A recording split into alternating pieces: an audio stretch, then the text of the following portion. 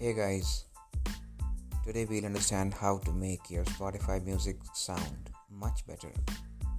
So, getting your music to sound better on Spotify doesn't require you to buy new headphones.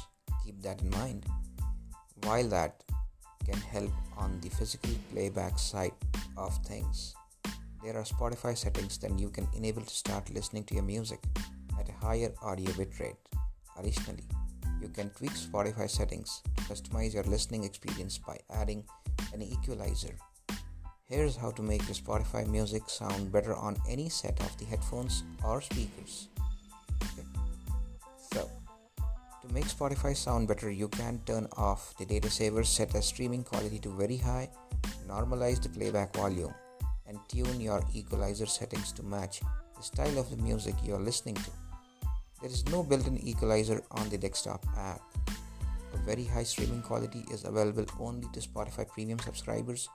Additionally, if you are an Android user, you may need to download a separate equalizer app if equalizer is not appearing in the settings menu icon.